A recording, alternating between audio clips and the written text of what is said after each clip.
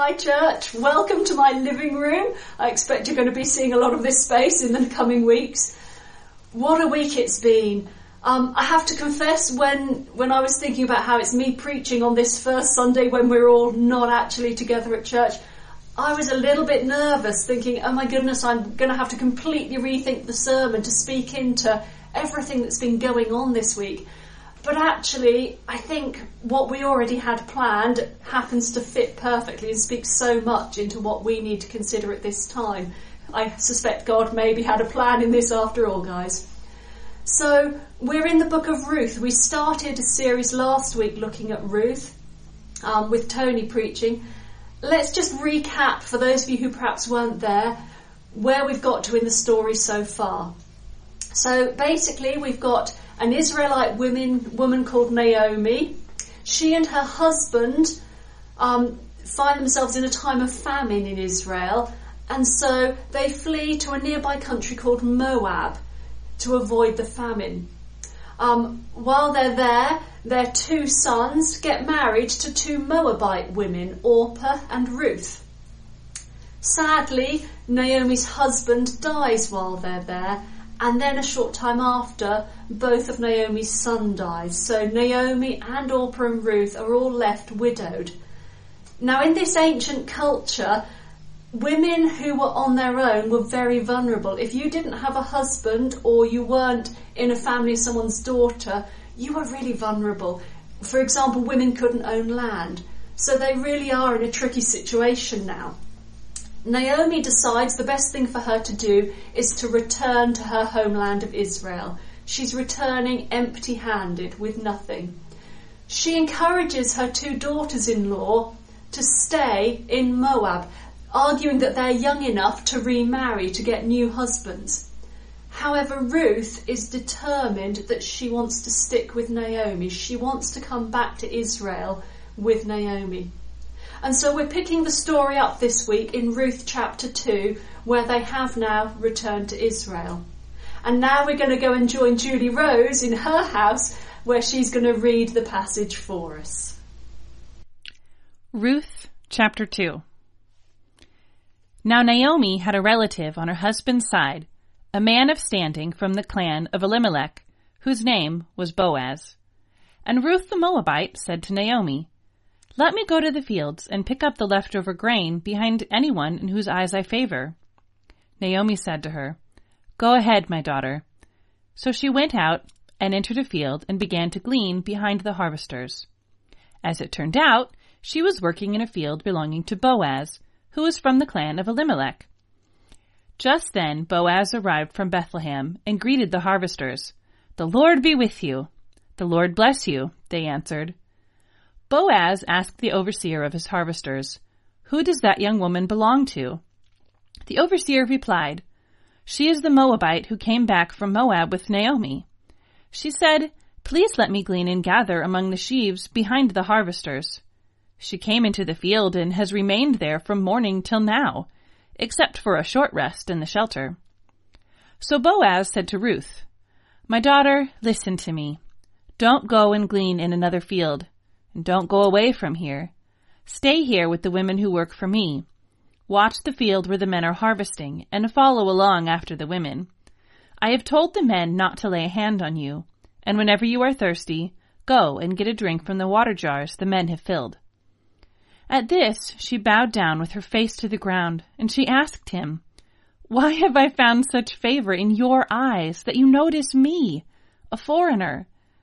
Boaz replied, "I have been told all about what you have done for your mother-in-law since the death of your husband, how you left your father and mother and your homeland and came to live with a people you did not know.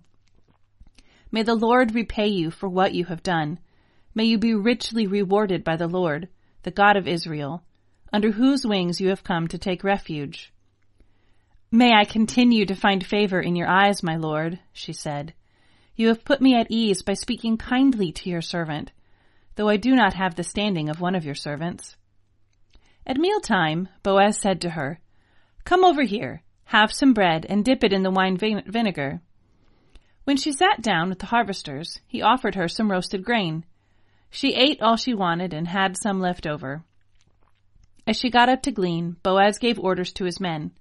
"Let her gather among the sheaves, and don't reprimand her. Even pull out some of the stalks for her from the bundles, and leave them for her to pick up. And don't rebuke her." So Ruth gleaned in the field until evening. Then she threshed the barley she had gathered, and it amounted to about an ephah. She carried it back to town, and her mother-in-law saw how much she had gathered. Ruth also brought out and gave her what she had left over after she had eaten enough. Her mother-in-law asked her, "Where did you glean today? Where did you work? Blessed be the man who took notice of you." Then Ruth told her mother-in-law about the one at whose place she had been working. "The name of the man I worked with today is Boaz," she said. "The Lord bless him," Naomi said to her daughter-in-law. "He has not stopped showing his kindness to the living and the dead," she added. "That man is our close relative. He is one of our guardian redeemers." Then Ruth the Moabite said, "He even said to me, 'Stay with my workers until they finish harvesting all my grain.'" Naomi said to Ruth, her daughter-in-law, "It will be good for you, my daughter, to go with the women who work for him, because in someone else's field you might be harmed." So Ruth stayed close to the woman of Boaz to glean until the barley and wheat harvests were finished, and she lived with her mother-in-law. Thanks for that, Julie Rose. Great to see you there. So, I just wonder if one of the reasons why Ruth decided to return to Israel with Naomi is because she'd heard something of Israel's laws about how they care for the poor. Back in the book of Leviticus, God is giving his expectations to Israel about how they should live as a nation, how they should live as his people. And if we look in Leviticus chapter 19, verses 9 to 10, they're given this specific instruction. "When you reap the harvest of your land, do not reap to the very edges of your field, or gather the gleanings of your harvest. Do not go over your vineyard a second time, or pick up the grapes that have fallen. Leave them for the poor and the foreigner. I am the Lord your God." That law is why Ruth goes to glean in Boaz's field. It's an expectation of how this society works, and she's obviously heard about that.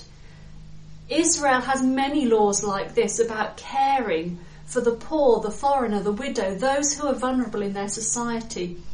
And so Ruth, I imagine, has an expectation that by coming to Israel with Naomi, this is going to be a safe place for them, where they are going to be cared for. But there's a problem. You see, this story is set in the time of Israel's history known as the time of the Judges.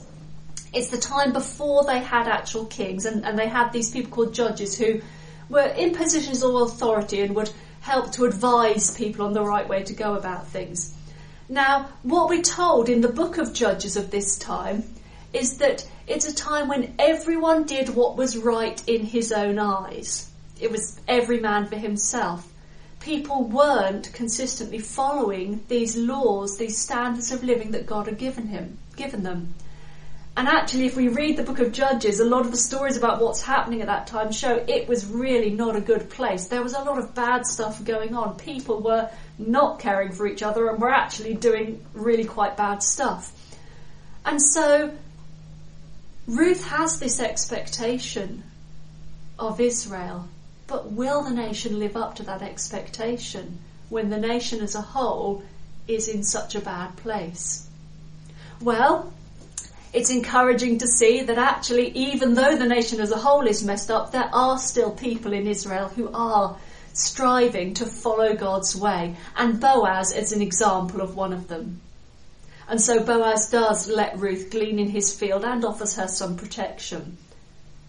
Now let's think for a moment about how this applies to us. Obviously, I don't imagine we have fields where we are gleaning, harvest, where we're reaping and have to worry about the edges. But what does it mean for us to not reap to the edge of our fields?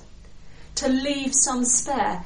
In this current situation, when we're looking at how we're resourcing ourselves, what we're getting from the supermarkets and so on, are we taking everything that there is? Or are we leaving something for others? Dare we talk toilet rolls for a minute? When we find that Tesco's finally has some loo rolls on the shelves, do we buy up as many as we can, or do we take enough and leave some for other people? Now, here's the thing. I know people have been panic buying, and I don't want to stand here and be judging people and be making people feel bad, because I think where people are gathering up too much for themselves, where they're not leaving spare for others, I think the reason they're doing that is because they're frightened, because there's a fear. It's called panic buying for a reason. It's because they're panicking, they're afraid. And the thing is, if someone's feeling afraid, what's the best way to resolve that? Does telling them you're wrong, you shouldn't be afraid, you shouldn't do this, help them stop being afraid? I don't think it does. But we do know from God's word what combats fear, what drives out fear. Perhaps if you're able to, you can chip in like we would normally on a Sunday where we're together and say, what combats fear? In your comments on the video, what combats fear? I'm hoping at this point that you're all quickly typing in love. Perfect love casts out all fear. And so, church, what we need to do at this time, rather than criticising those who might be behaving in ways that we see as not being helpful, is actually to cast out their fear by showing them love. By showing our love and care for others, we can help with that fear. As we offer to share our surplus with others, as we offer to pick up groceries for other people, we can combat that fear. And even if we're not in a place to be able to share a surplus with others right now, even if we're perhaps stuck at home ourselves and so can't pick up groceries or do other things, we can still share God's love with others. Perhaps we could offer to pray for someone. Perhaps we could drop someone an encouraging message or a Bible verse. Now, I know at this time when we're struggling ourselves, perhaps sharing with others, giving out to others can feel really tough. We may struggle to feel like we've got anything to give. But let's keep some perspective about what we actually do for others and what's helpful. If we turn back to the passage in Ruth again, let's look at how Boaz actually goes about helping Ruth. If we look at verses 14 onwards. So she's already gleaning in Boaz's field. And then at the mealtime, Boaz said to her, "Come over here, have some bread and dip it in the wine vinegar." When she sat down with the harvesters, he offered her some roasted grain. She ate all she wanted and had some left over. As she got up to glean, Boaz gave orders to his men. "Let her gather among the sheaves. Don't reprimand her. Even pull out some stalks for her from the bundles and leave them for her to pick up, and don't rebuke her." Now, you see, Boaz, recognising Ruth as someone who was in need, could have given her a bunch of barley already threshed. And he could have been so proud of himself. Look how good I've been. Look what I've done for Ruth. I've given her all of this. He could have gone above and beyond what was asked of him in God's law. But actually Ruth doesn't need him to do that for her. She's perfectly capable of threshing for herself, of reaping for herself. What is it that Ruth actually needs? What is actually going to help Ruth during this time? And I would suggest to you there's two ways that he helps her. First of all, he meets an immediate need. Right there, working in the field, she's going to be hot and she's going to be thirsty, and that makes it hard to work. And so when they're having their meal time, he invites her to join them for a drink and something to eat. He meets the immediate need of hunger and thirst, so that she's then able to continue harvesting for herself. He empowers her to do that. By gleaning for herself, she's then able to build up a store of food to help her in the future. If all he did was just give her the food and drink she needed right there and then, she would have to be coming back for that again and again. But he's empowering her by meeting that immediate need to start building up a resource for herself. Secondly, he asked his workers to just pull out a few extra stalks for her without reprimanding her. You know, I imagine gleaning around the edge of the fields or following along behind the main harvesters and picking up what they've dropped was probably quite discouraging work. It would be hard, and you really were having to work hard to find the bits that have been dropped to get enough food for yourself. Ruth's willing to work that hard, but I wonder how much difference it makes just to have those extra little bits dropped for her, that extra little bit of encouragement to keep her going, although it's a tough time. As we share love with others during this time, there's going to be a call to meet immediate needs. When people are stuck at home, they need someone to drop round food for them when they can't. There may be times when people are just really low and needing a phone call right now to help them. But with those stresses taken care of, those people we've helped are then empowered that they can go on and help others. You see, this is the thing. Nobody needs to feel like they are powerless in this situation, like they have nothing to contribute. Even if you're self-isolating at home, as others help you, so you're empowered and encouraged to go on and help others. Maybe if you're stuck at home, you can drop a phone call to somebody else to encourage them. Maybe you can make a video call. Or perhaps if you're not able to make a video call yourself, you can be encouraging others who don't have the technology that's needed to do that by sticking with just a regular phone call. Nobody should be sitting at home during this time feeling they have nothing to give. Let's meet the immediate needs and let's empower each other to find the ways in which each and every one of us can help and encourage during this time. Let's get back to Ruth gleaning in the field. Now, as we've already seen, it just so happened that the field she was working in belonged to this guy called Boaz. And Boaz happens to come along on the day she's gleaning there. Now, I want us to think for a moment about how she's greeted there. So when Boaz arrives, he asks his workers, who does that young woman belong to? Now, I can imagine that feels a little uncomfortable for some of us. We don't like the idea of belonging to people. And the translation sounds a bit funny for us. It feels wrong to say of someone, who does she belong to? We like to think that we're independent, we don't belong to others. There was a sense in that time, though, that women did belong to either their fathers or their husbands. But I particularly like the way the Message translation puts this verse. It says that Boaz asked, who is this young woman? Where did she come from? Everybody comes from somewhere. We all have a place where we belong. Not in the sense of being owned by others, but in the sense of others having a responsibility towards us. Now notice in the passage about how the servants respond, saying who she belongs to. They say she's a Moabite who came back from Moab with Naomi. What does it mean to be described in this way? They're making it very clear. She comes from Moab. She's not from Israel. She's not an Israelite. She belongs in Moab. And perhaps, therefore, she's not our responsibility. How does Boaz then greet her, though? Does he say, "Hi there, Moabite"? No, he calls her my daughter. He addresses her as one who belongs, as one who is part of the family. Now it turns out that Boaz is following another one of God's laws here.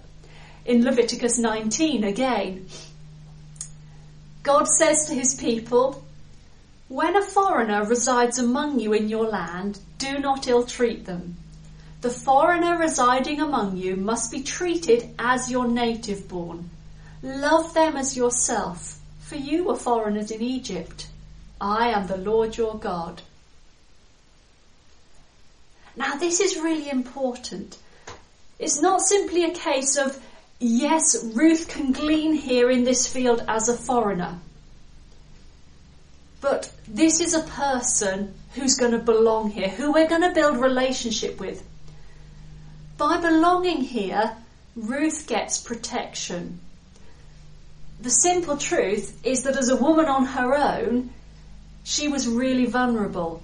And Boaz instructs her to stay and glean in his field because as a woman on her own, in many of the fields she could glean in, she would most likely be attacked and possibly even raped. She is very vulnerable.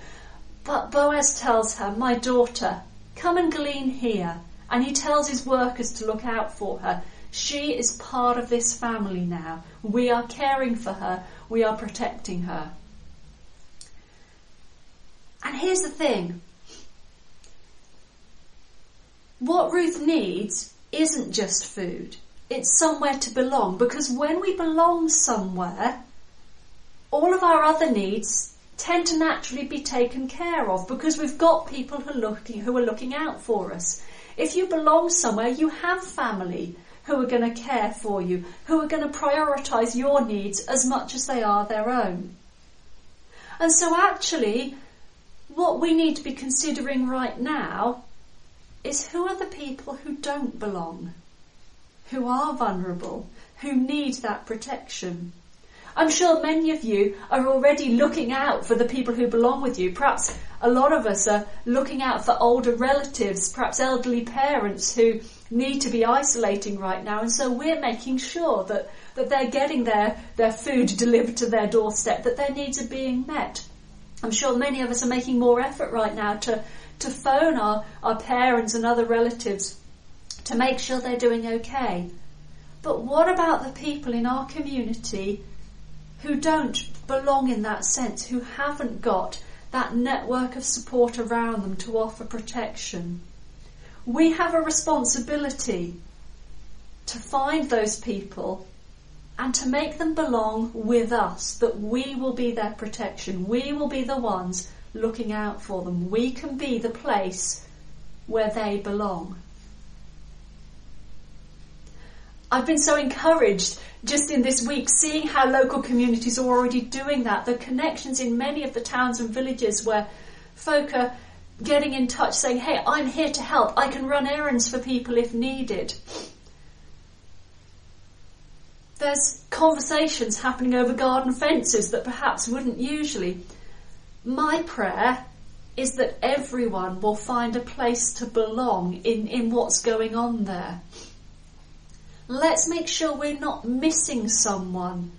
Perhaps if someone isn't connected already and they're not hearing these messages of offering support, let's look for those people and invite them to belong with us. Can we do more than fetch food for them? Can we invite them to belong with us as though they're part of our wider family? Can we offer them that protection?